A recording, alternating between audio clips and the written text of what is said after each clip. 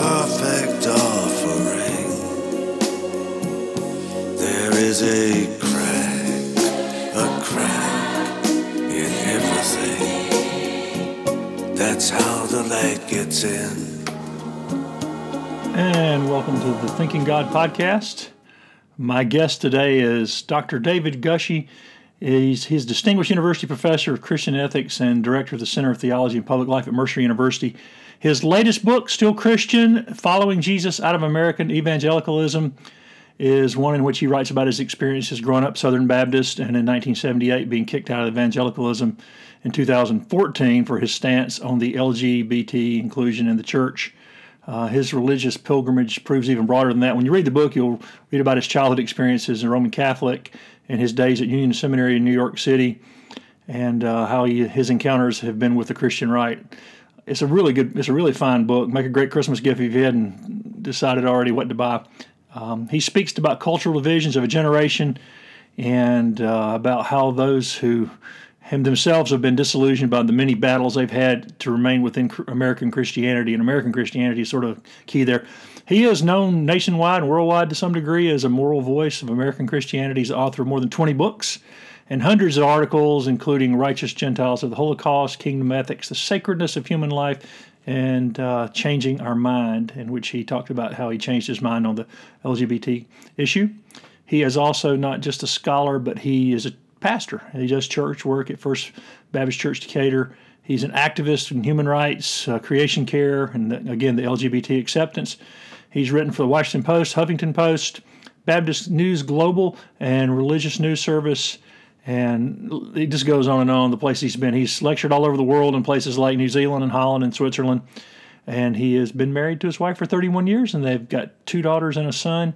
And he's the grandparent to a grandson that he was watching over the day that we did this interview. Again, his latest book is a really worthwhile read, and I highly recommend it. And I found him to be both insightful, spiritual, and humble in this interview that we had. So I guess the first thing I wanted to ask you was, when was the first time in your life you remember considering that there was a supernatural or spiritual element to life? I would say I was a spiritually oriented kid from a very early age.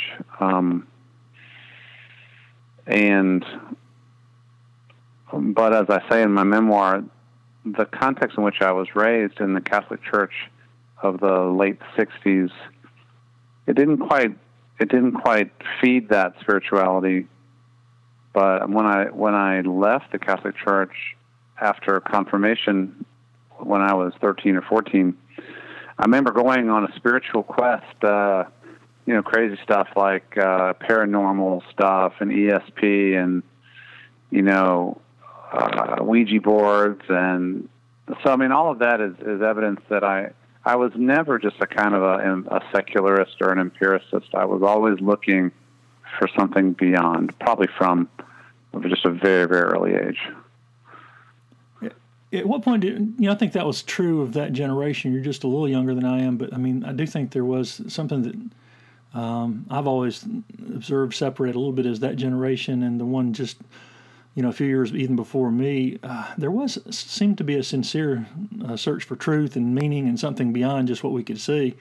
Do you know at what point in your life you realized you might actually spend your life's work in that field? Yes. It was after my conversion in a Southern Baptist church in 1978 when I was 16 that I got deeply committed to, that version of Christianity, kind of Southern Baptist evangelical Christianity, though the word evangelical wasn't used then. And about 6 months into that, maybe a little bit later, but I reported in my journal, which I discovered not long ago, that I felt called to ministry, that I was supposed to be a pastor. If I could be considered worthy of being a pastor, that's what I was going to be. And so by the time I was 17 years old. How did that, there was a gap there somewhere I'm missing. How did you get from the Catholic Church to Southern Baptist Church? Yeah. I was dating a Southern Baptist girl my first girlfriend when I was 15. And we made an agreement that I would visit her church one time and she would visit my church one time. I visited her church one time when she wasn't there in the summer of 1978, and I had a powerful conversion experience after 4 days of just doing church activities that were there in front of me. So I described this in my memoir, pivotal event in my life. So that's how I ended up joining the Southern Baptists and becoming a Christian. Well, in the forward of your book, you refer to yourself as kind of Forrest Gump. What do you mean by that? That I have seen a lot of the American religious landscape. I've seen Catholic Church. I've seen Southern Baptists. The mainline liberals of Union Seminary in New York. Attended a Presbyterian church for a while. Attended a Episcopal church for a while. I've seen all kinds of evangelicals. So also that over the last 30 years plus, we've been witnessing all kinds of arguments about various kinds of issues with evangelicals, often in the middle of those arguments. And I've been in a lot of those rooms where those arguments have been taking place. Yeah, I had a front row seat to the Southern Baptist split. I was actually a journalist by that point, even though I attended Golden Gate and Southern. And I saw guys, I laughingly refer to it as Baptist fist fights. They're really just sort of slap fights in some of the halls. But it really was ugly. And I know even when I was in seminary toward the end, you would get these anonymous letters offering to pay you to tape classes by certain professors, not realizing that we were smart enough to know what happened to revolutionaries after the revolution, even if you were a mercenary. I did not know that happened. What I do know is that, as a junior professor, wet behind the ears at Southern Seminary in 1993, 94, and 95, all of that stuff was going on, and I was navigating that, and it's one of the most difficult periods of my career. I somehow survived both personally and professionally, but it was horrible. Genuinely horrible. Yeah, it really was ugly. We may get back to the denomination stuff in a minute, but you've talked about in your book, and you've written in other places. I've read a good many of your posts and things online, and so I haven't read your entire book, but I've read sections of it. I've got it, and you have found yourself over the last. I couldn't get a good timeline from what I was looking at, but you've been pretty aggressively involved in human rights issues of all sorts, ranging from the LGBTQ to capital punishment. At what point in your ministry did your convictions lead you into this kind of activism? Very early. My training, after that call to ministry, I went to William & Mary and majored in religion and continued on the path towards becoming a minister. And then when I went to Southern Seminary as a student in the mid-'80s, I discovered that I really loved the discipline of Christian ethics, and how that discipline was taught was, at the time, was with an emphasis on social justice and human rights. And so that connected up really well with me. I think my basic temperament was always that way, and then I was taught a way to look at Christianity that led me in that way.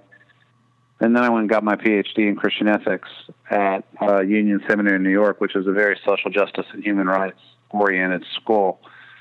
And so then I did my dissertation on the Holocaust, which is one of the gravest examples in all of history of what happens when human rights are dismissed and violated. And so after that, it was a matter of attempting to apply the lessons learned kind of to one issue after another that came across my desk, you might say. Yeah, that's shout out to the Upper West Side and Union there in New York. It is an unusual piece of ground to be standing on, though, as a pastor, particularly for somebody who's with a Southern Baptist background, don't you think? It was, and a lot of the interest of my journey, if there is interest, is kind of the sense of always being in odd places. Growing up Catholic, it was odd that I became a Southern Baptist, but I did by conversion. And then becoming a Southern Baptist, it was odd that I decided to go to Union Seminary in New York to get a PhD.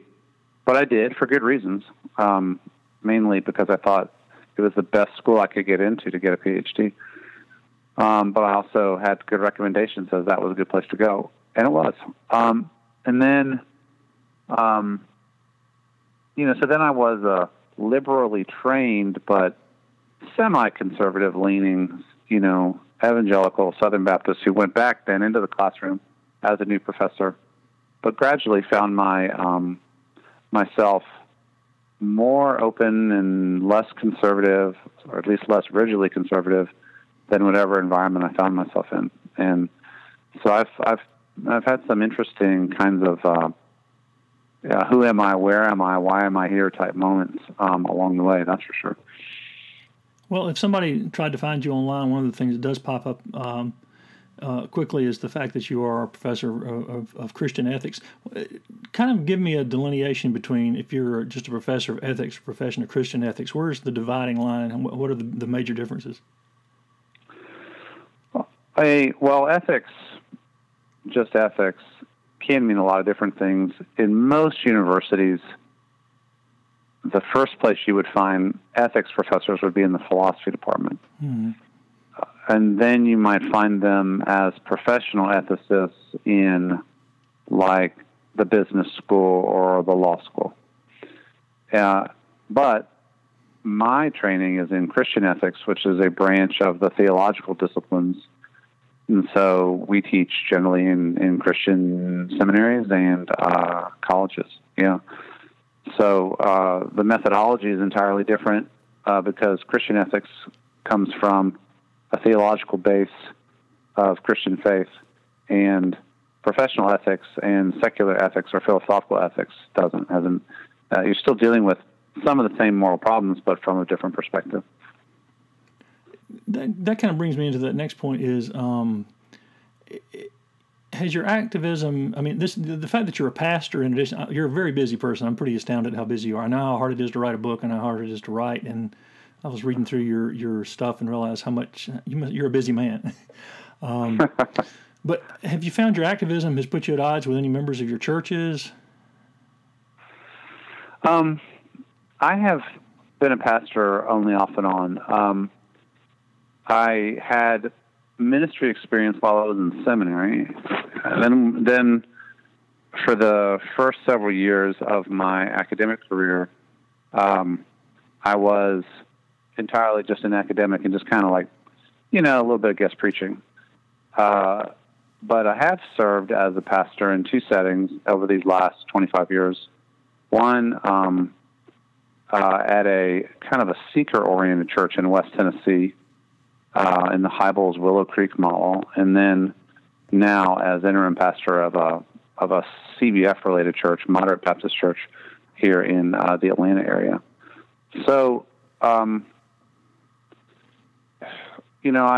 always been writing columns, writing books, and so on. And there have been some moments in which some things that I wrote, kind of wearing my social ethics, social justice hat, didn't always go down all that well with the congregations, but it was always understood that my primary job, the job that paid my salary, and my primary vocation was to be a Christian ethicist, and the pastoring was secondary to that. That was how my calling evolved. Once I discovered academia, it became clear to me that my particular calling was in the academic arena. And so I usually say I have three callings: to be a Christian, to be a minister, and then to be a minister in the form of Christian academic life. And so, yeah, it is true that a lot of the issues that I write about professionally are sensitive ones and controversial ones. Almost everything that I do is in that arena. You have to be careful, but you also have to fulfill your calling. And that brings me to the next question. And I'm not going to speak for you. You may or may not have, but I have some good friends who are pastors, and that's their main job. And they have grown into an understanding that you would probably share many of their positions on social justice and rights and things. but they say they're fearful for their jobs if they're too aggressive about it from the pulpit or even in the community. What would you say to those guys? Yeah, I hear that all the time. And, it's interesting because ministers, it's a very specific kind of training. At least the classic kind of ministry training, you're trained to work in the church. And so therefore you are dependent on the church for your employment. So if something goes wrong, then you're dependent on the next church for your employment. And if people are rooted in a denomination, as most of us are, and you find your convictions developing in a way that differs from most of the people in that denomination, then you're really vulnerable. And you're vulnerable in a couple ways. If you're honest about your convictions, you can lose your job. If you're not honest about your convictions, you can lose your soul, lose yourself, feel like you're playing a role, punching a clock, telling people what they want to hear. And that, in my opinion, is the more dangerous threat, because losing your soul is about the worst thing that can happen to you. I talk to people on a regular basis where, basically that's where they find themselves. Well, I've talked to some guys that talk about the way they've tried to deal with it is to pour more of their time and energy into the pastoral, quote unquote pastoral role of ministering to the people and keeping the teaching a little more broad and a little more generic. But they really do. You grew up, you were around it early enough. I grew up completely in it since the late 50s, where essentially, they wanted guys to preach the same way they did 25 years ago. And I've even had friends whose people would tell them, well, we liked your sermons better 25 years ago. That means he hadn't grown at all, didn't have any room to grow, or his understanding of God hadn't changed. That would scare me if my pastor's still preaching the same sermon from 25 years ago. Sometimes it does seem that at least especially what some of the older or more traditional members of churches want is kind of play the old songs, but again, you can't sell your soul if you're learning something. If you're learning something, hopefully you're always learning something as a minister. You need to be able to share it.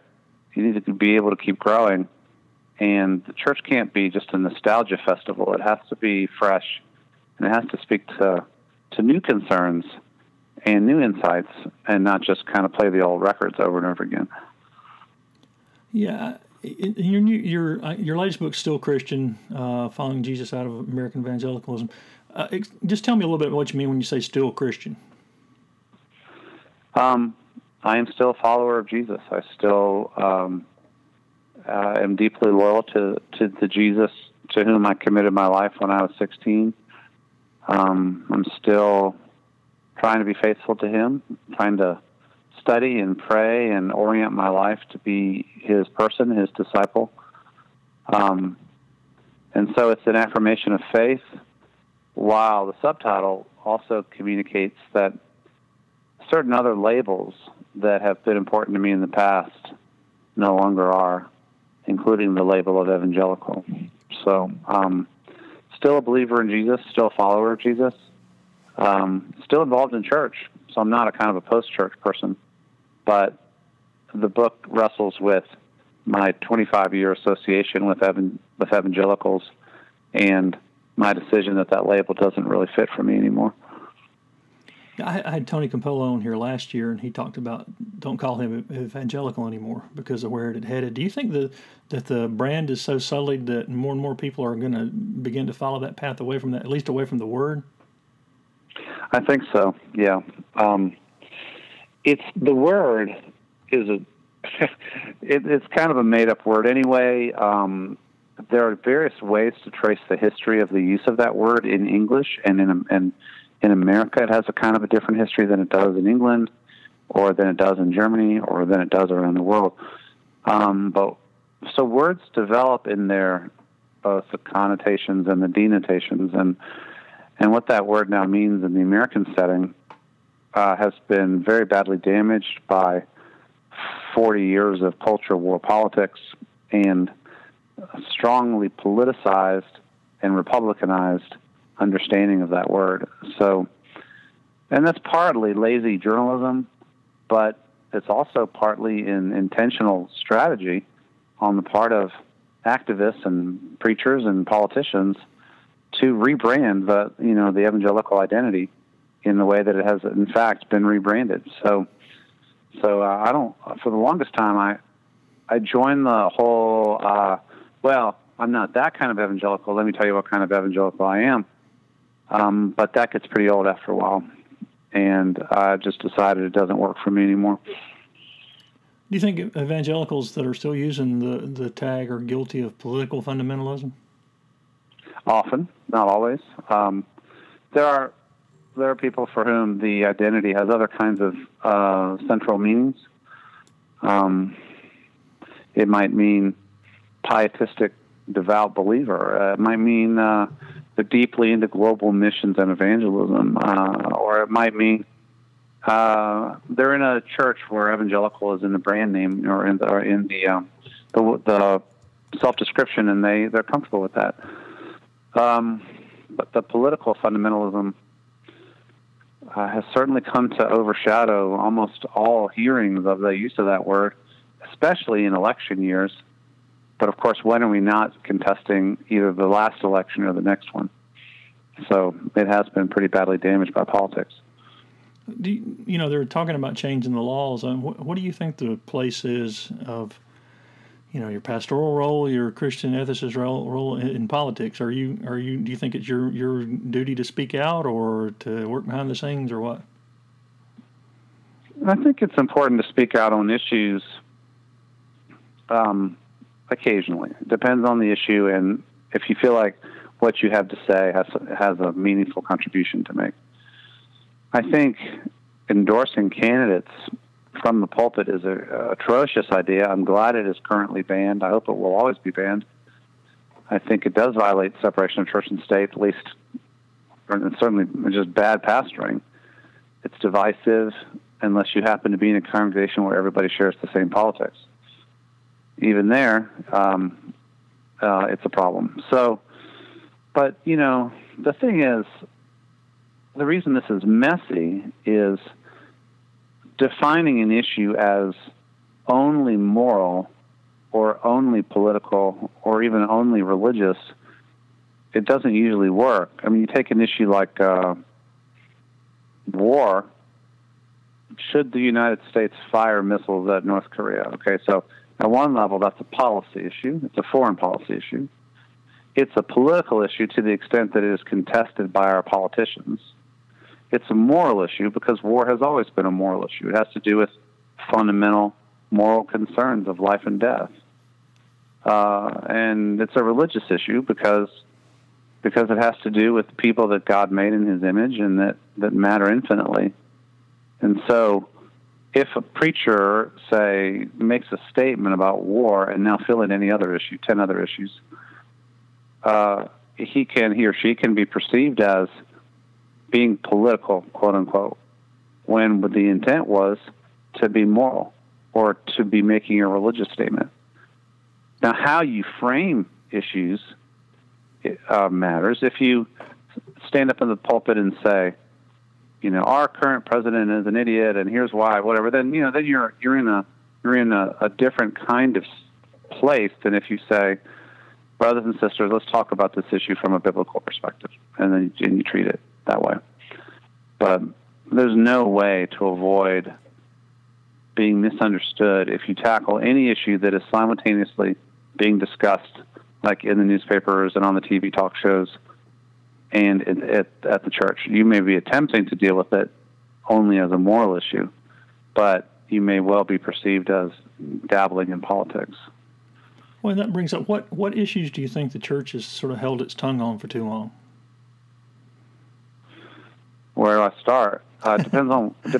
What issues are important enough for you to step out and make the noise? Yeah. It depends on. To your first question, it depends on what part of the church you're talking about. This is part of the tragedy of our era. Conservative Christians tend to have their portfolio of issues. Abortion, sexuality, things like that. Now, religious liberty. And 10, 20 years ago, it was stem cells, and who knows what it will be later. But and then, progressive Christians have their issues, which tend to be the justice issues, like poverty and war and environment, gender equality, stuff like that. And some of us have attempted to be crossover people and say, let's take some issues from list A and some issues from list B and talk about all of them and be holistic. But these days, it seems that people are mainly defaulting back to conservatives have their conservative concerns that they feel they must address, and liberals have the liberal concerns that they feel they must address, and they don't talk to each other, and they don't even agree on what the important issues are. Or if they agree on the important issues, they tend to disagree on what position to take on the issues that are under discussion. It's pretty much a mess. In my career, I've dealt with some specific issues along the way. In general, progressive issues, like I've worked on torture, and I worked on climate, on death penalty, on race. Done some on abortion, though mainly what's called common ground efforts on abortion. I worked some on marriage and divorce, some other kinds of issues, but most of the issues that have gotten me the most ink, most attention, have been on the progressive side. Well, and I'm glad you brought up the abortion. There's a good example, because I know, having covered it and watched it over the years, there seems to have been an approach of swinging for the fences, digging in your heels and swinging for the fences, rather than taking small victories. Like you're saying, you can't agree on an approach, so it's all or nothing everywhere. And when you watch other movements who, over the last 30 years, have chipped away at every local county ordinance they can get, and really it's the way the Human Rights Coalition has secured more and more, at least some equal ground for people in the LGBTQ community, is that they have taken those small victories over a period of decades, and now they're in a place of power. Whereas it seems like the abortion issue, almost, and really to me, I've interviewed people on both sides, that it's either all or nothing. It's swinging for the fences. There's not a dialogue even available. I've participated in some abortion-related dialogues, and there's one in particular that I recall at Princeton that I talk about in my memoir that was remarkable in its intensity, and because it was a rare event where seriously anti-abortion and seriously pro-abortion or pro-choice people were in the same room attempting to talk to each other. And, including as far as those who work in abortion clinics and those who protest outside them. You put those people together in a room and see if you can have a conversation. It's unbelievably intense. I admire the effort, that's for sure. So I've done some of that. But abortion is an example of an issue where, 40 years ago, 50 years ago at least, the nuances of abortion as an issue were more readily recognized. But after Roe versus Wade and 40 years of fighting about Roe versus Wade, it's generally now the people who contest the issue are all or nothing. And they are swinging for the fences and usually striking out, but certainly continuing to attempt to advance their agenda, and almost using it as a litmus test about whether or not we can have a discussion. Where do you stand on abortion? And that's been true in the political arena. While we're talking about all this, meanwhile, pretty much any statistical data you look at shows that people are continuing to flow out of the churches at a record pace because of the perceived shortcomings, or that they're not doing this, or they are doing this, or what do you think about that? What do you think about the church as it can, as an institution? And this is sort of a very broad, I understand question, but the fact that it seems to be shrinking. I don't think in there's any America. doubt I'm sorry, in America. Yeah, in America. Yeah. I don't think there's any doubt that it's shrinking. Statistically, everything indicates that. It appears that the Catholic Church is only holding its own through the immigration growth. Pious immigrants help to keep Catholicism going. Evangelical Protestantism has slowed or stopped in its growth, and it's holding flat at best. And then the mainline Protestants continue to decline.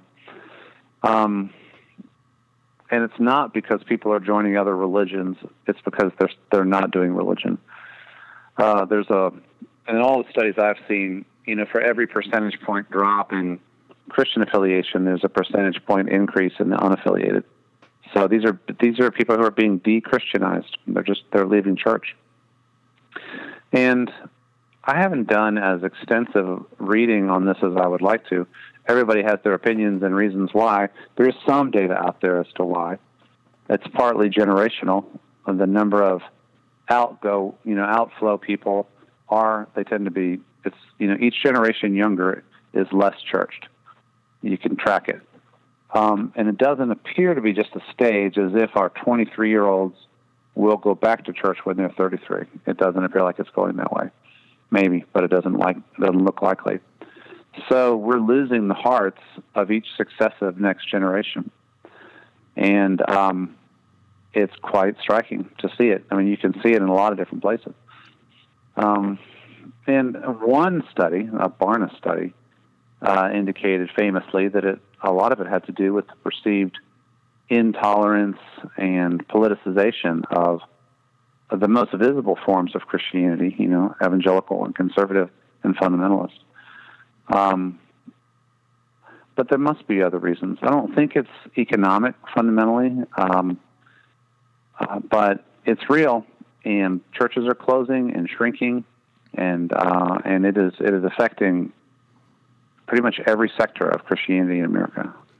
And I think the other thing that's different, and having watched this myself for 50 some odd years,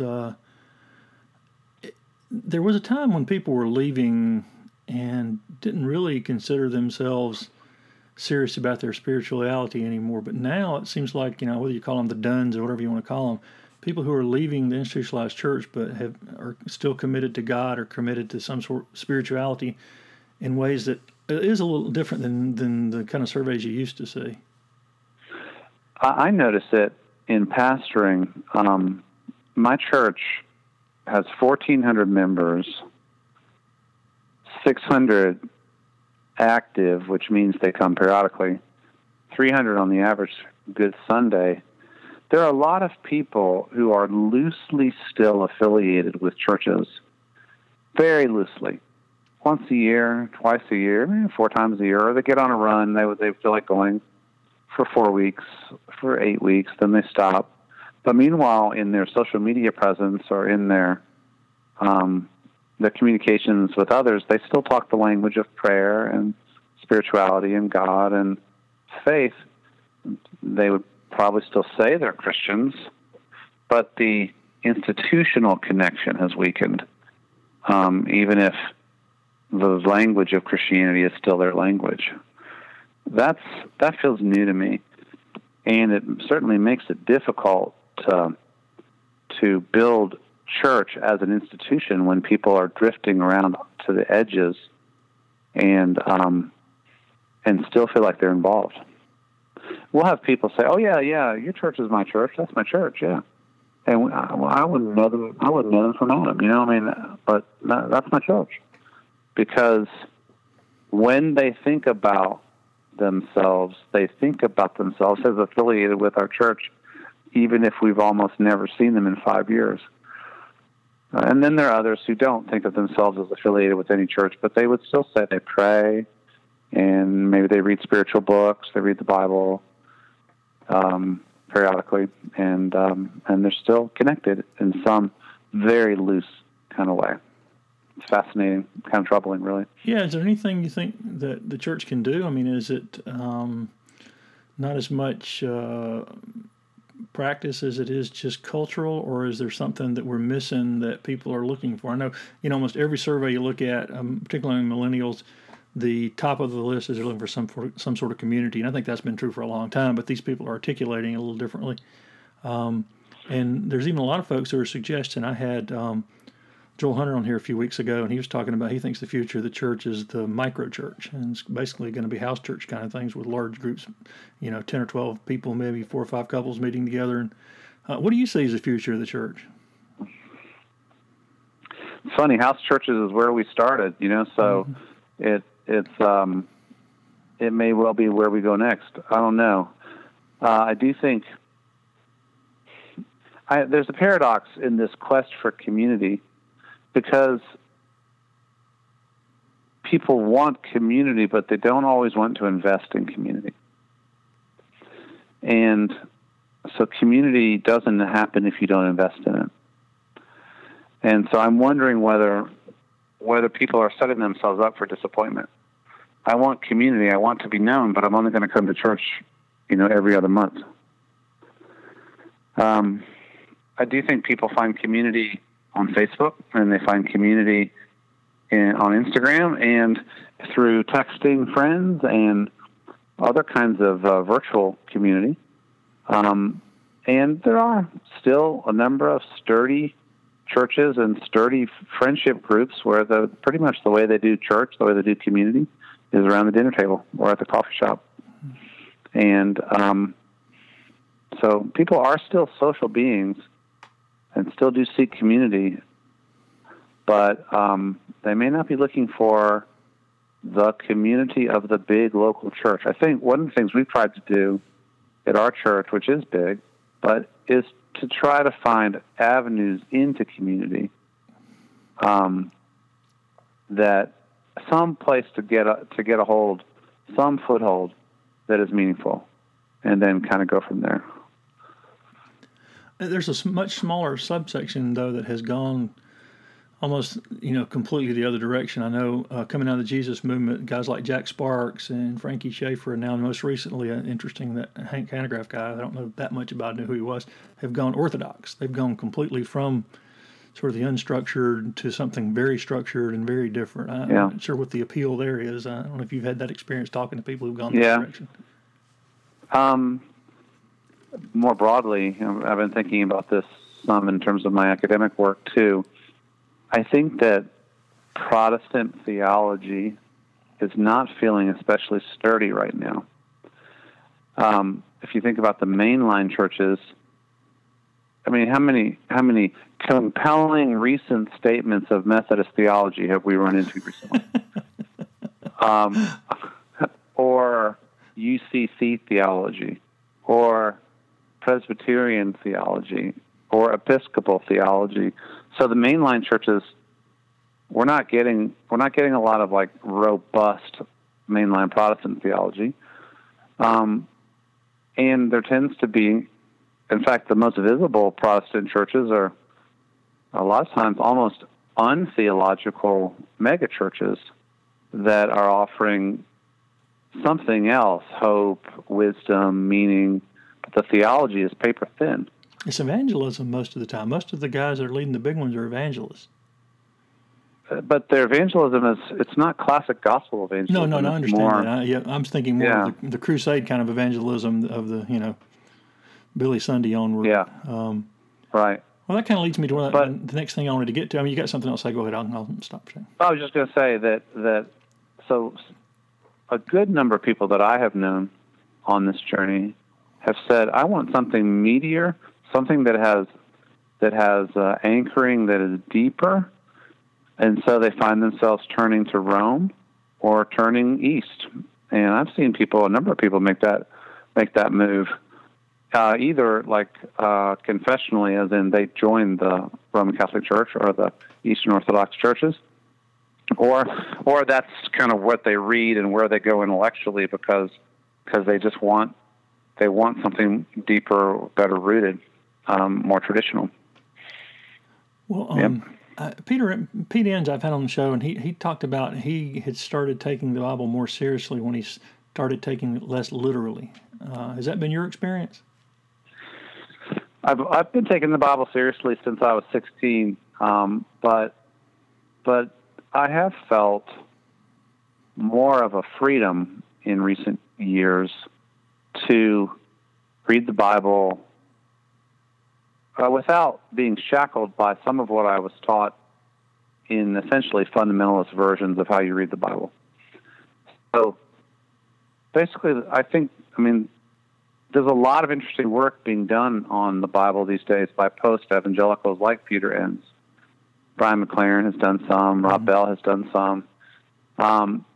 It's basically deeply appreciative of what is in the Bible and trying to allow the Bible to be what it is, a library of inspired, very ancient and very diverse texts, as opposed to the more kind of wooden, one-size-fits-all, literalist. Even that word "literal" is just only somewhat relevant. Like, do you read a poem literally? Like, you read a poem for what it is. You read it as a poem. Do you read a wisdom saying literally? You read it for what it is. And so, taking genre more seriously, taking historical context more seriously, letting these texts be what they are, including with some tensions and contrasts and arguments within the text, I think it makes for a richer experience of reading the Bible, and it doesn't insult our intelligence by making it straitjacketed by a bad theology of what the Bible is. Yeah, there still seems to be this looking for another counsel on inerrancy and to argue about it over, rather than trying to instead of trying to figure out what does the Bible mean or what is it saying now, is what do we think about how inerrant is it? I mean, you said you were Cooperative Baptist Fellowship. That really was the heart of. There aren't, as far as I know, there aren't any liberal Baptists. I mean, I've been around them a long time. In the true classical sense of liberals, there's not too many. And, very small number. They're all biblical, but a lot of times it's about the hermeneutic. It's about the way the Bible is approached. The Bible remains central, but how historical critical do you go? How much are you willing to acknowledge different voices, different arguments in the text? Like, for example, Job, I think, argues with the Deuteronomist who says bad things happen because we're being punished. Job is an argument with Deuteronomy and the tradition of Deuteronomy. The Bible just makes so much more sense if you allow the arguments within the text to be what they are, instead of pretending that they're not there and doing some kind of awkward harmonizing. So yeah, I think there can be a renewal of the reading of the Bible, but not through just layering another statement on inerrancy over the ones that are already out there and thinking that's going to solve anything. And sort of the rabbinical approach, what does it mean? What do these words mean? And, Jesus even more often than not would turn and say, when people would ask him, what do you think? What do you think it means? It's a conversation. It's a conversation within a community. There's a lot of good work that has been done recently on, the text is produced in the faith community. It is read by the faith community. The authority of the text is acknowledged by the faith community, and there's certain skills and virtues involved in reading the Bible well. Nothing is guaranteed, certainly not by just kind of claiming infallibility. That doesn't guarantee that we will read the Bible in a way that we should. And that kind of leads these next few questions I ask everybody that I have on. Do you believe in a literal hell? I would say that when you actually revisit the references to hell in the teachings of Jesus, a lot of times they are in the context of warnings about injustice. I was teaching through some of this weekend. You get burning, and torment in the story of Lazarus and the unconcerned rich man, and the story, the great judgment scene of Matthew 25, in which the judgment is for those who didn't feed the hungry or clothe the naked or give water to the thirsty or visit the sick. And so Jesus uses hell language to warn unconcerned, complacent people to do what has always been clear from Scripture, and that is to take care of those who are in trouble and to advance justice. So certainly that's the rhetorical use of it most of the time, at least in the Synoptic Gospels. I would like to believe that in the very end of all things, that there will be an ultimate reconciliation of God with all of his creatures. But I'm also thoroughly impressed by how wicked human beings can become, how utterly godless, and how utterly turned in on themselves, violent, and so on.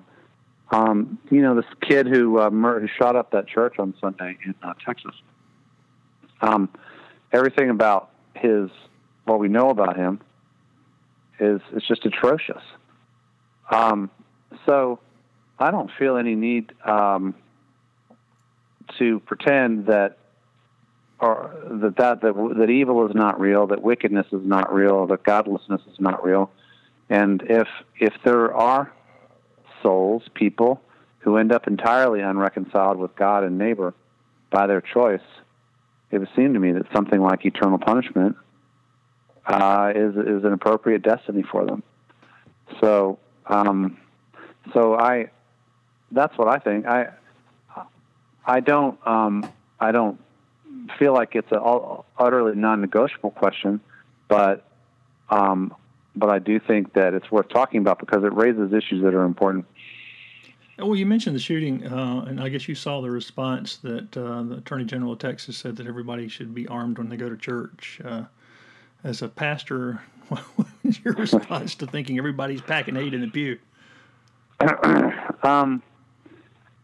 Our 300 million guns are right now not making us any safer on the whole.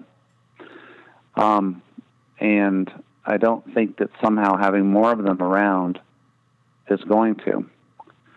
But that's an old argument, and it's not going away.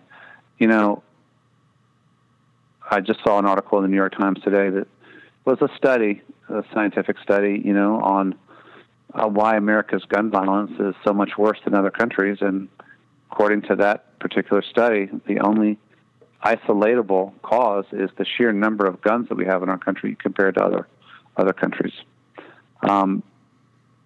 So I also think we have an awful lot of mentally ill and thoroughly wicked young people, young men especially, who are armed and who are dangerous. So no, I don't somehow think I would gain a lot of comfort from having a whole bunch of poorly trained people carrying revolvers or whatever under their suit jackets on Sunday morning. But I will say that I have never been in a Jewish synagogue in America or anywhere in Europe where there is not armed security. And that's because they have been so often attacked in their places of worship. And so they always have armed security. And I'm not an idealist in this sense. If it becomes clear that places of worship are not safe, that they're soft targets easily penetrated by murderers, then I would think they would need to heighten their security. But I don't think that's everybody in the diaconate carrying a gun. I think it's professionals. And I've talked to some about this with my church leadership.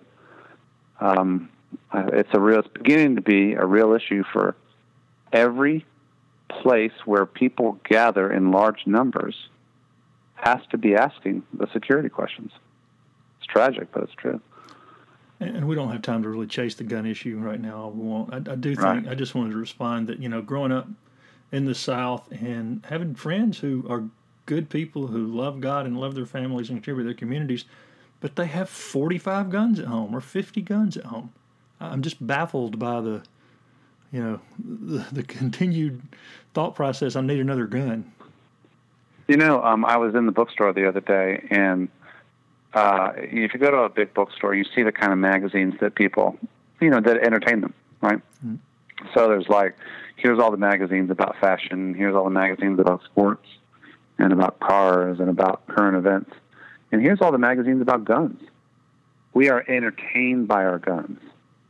Our guns are an amusement for us. They just happen to be a very dangerous amusement. And I'd be very surprised if there was any place else in the world where if you went into a bookstore, you'd find 15 different magazines about guns. It's an American thing. And it's, I don't get it. It's never been part of my culture. And I don't think it's doing us any good right now, that's for sure. Shifting gears a little bit, who have been some of your biggest influences? Who has influenced you in writers or in person or anywhere? I would say in my early Christian days, I was affected by kind of who was put in front of me as some of the apologists of the faith, like C.S. Lewis was influential at an early stage.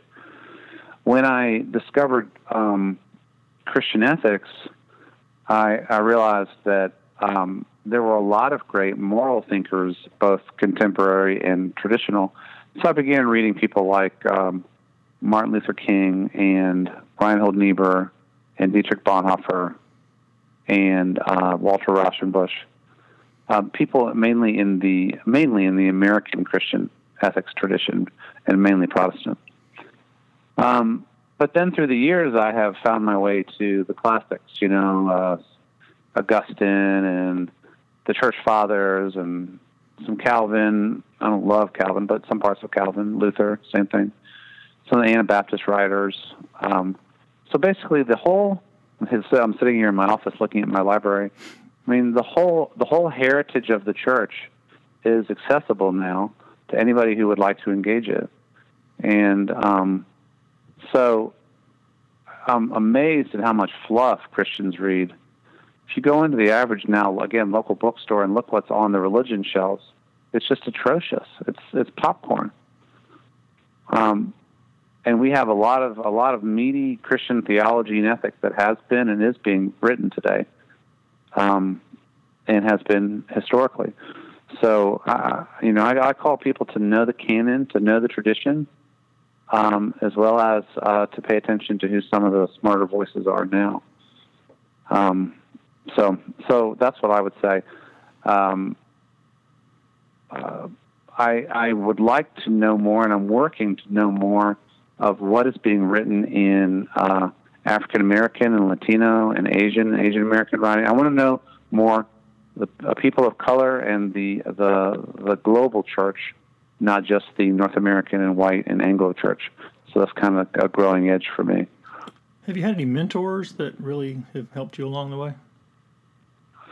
Yeah, I usually name 3 or 4. My initial youth minister, named Kenny Carter at my first church in Northern Virginia. My campus minister in college, Pete Parks. My main mentor was my seminary professor, Glenn Stassen, who became such a dear friend and eventually a colleague. Leah Rasmussen at Union Seminary in New York. Ron Sider at Eastern Seminary when I was working on his staff during my doctoral days. He was very influential. And then a guy named David Dockery from Southern Baptist Seminary and Union University. It's interesting how they're all men and they're all white. That's kind of the world out of which, we all came. Mm-hmm. I've tried to mentor a more diverse array of people.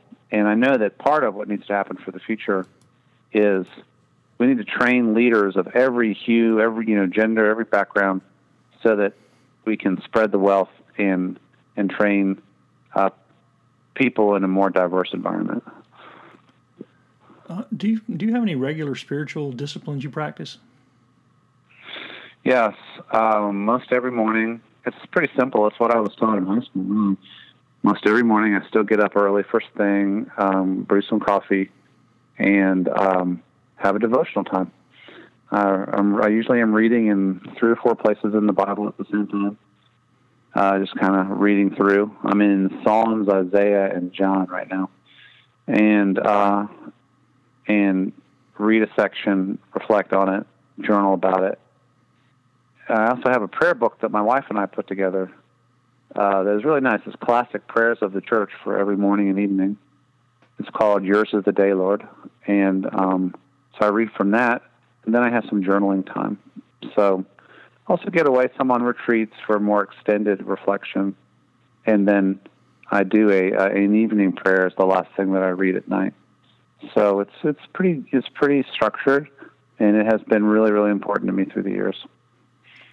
Got two more questions, and again, these are two questions I'm asking all my guests on Thinking God podcast. The first one is a big one, and if you need to take a deep breath, who is Jesus? Oh, that's all? That's all you got? Okay. I can answer You'd be that. surprised. That actually takes some people. They're trying to decide whether to give me some sort of long theological definition or a personal, Yeah. I believe that Jesus is God in the flesh, come to redeem the world, and So I have a very high Christology. I believe what the New Testament and what the Christian tradition says about Jesus. And I stake my life on that belief. This last one's easy. When's the last time you laughed so hard you lost your breath? It's funny, there hasn't been as much laughter recently. There's a lot of a lot of grim stuff happening. But usually my grandson will be the one to send me into spasms of laughter because of something funny or silly that he will say or do. So I'm going to say probably the last time I had an extended period with my grandson. David, too. I really enjoyed this conversation, man. I appreciate you taking time to be on the podcast, and look forward to talking to you again sometime. Thanks for having me on. I really appreciate it. All the best to you. Great. We need more pastor scholars like David, and I do appreciate the work he's had and the ground he has helped plow over the last several decades. People who have a deep and abiding faith and a serious commitment to it, and who also pay attention to the higher call of Jesus that transcends our cultural picadillos and other things. Well, look forward to seeing you again next time on the Thinking God podcast. You can check us out on thinkinggod.com, iTunes, Google Play, any of the normal places. And until then, do something to make the world a better place. Silver and gold, everyone wishes for it. How do you measure its worth? But just by the pleasure it gives here on earth. Oh, I'm getting old. Oh, I'm getting old. Everyone wishes for youth. How have I wasted my life, trusting the pleasure it gives here on earth? Lord, come with fire. Lord, come with fire. Everyone's wasting their time, storing up treasure in vain, trusting the pleasure it gives here on earth. Oh, I see the end. Oh, I see the end. Everyone's waiting for death.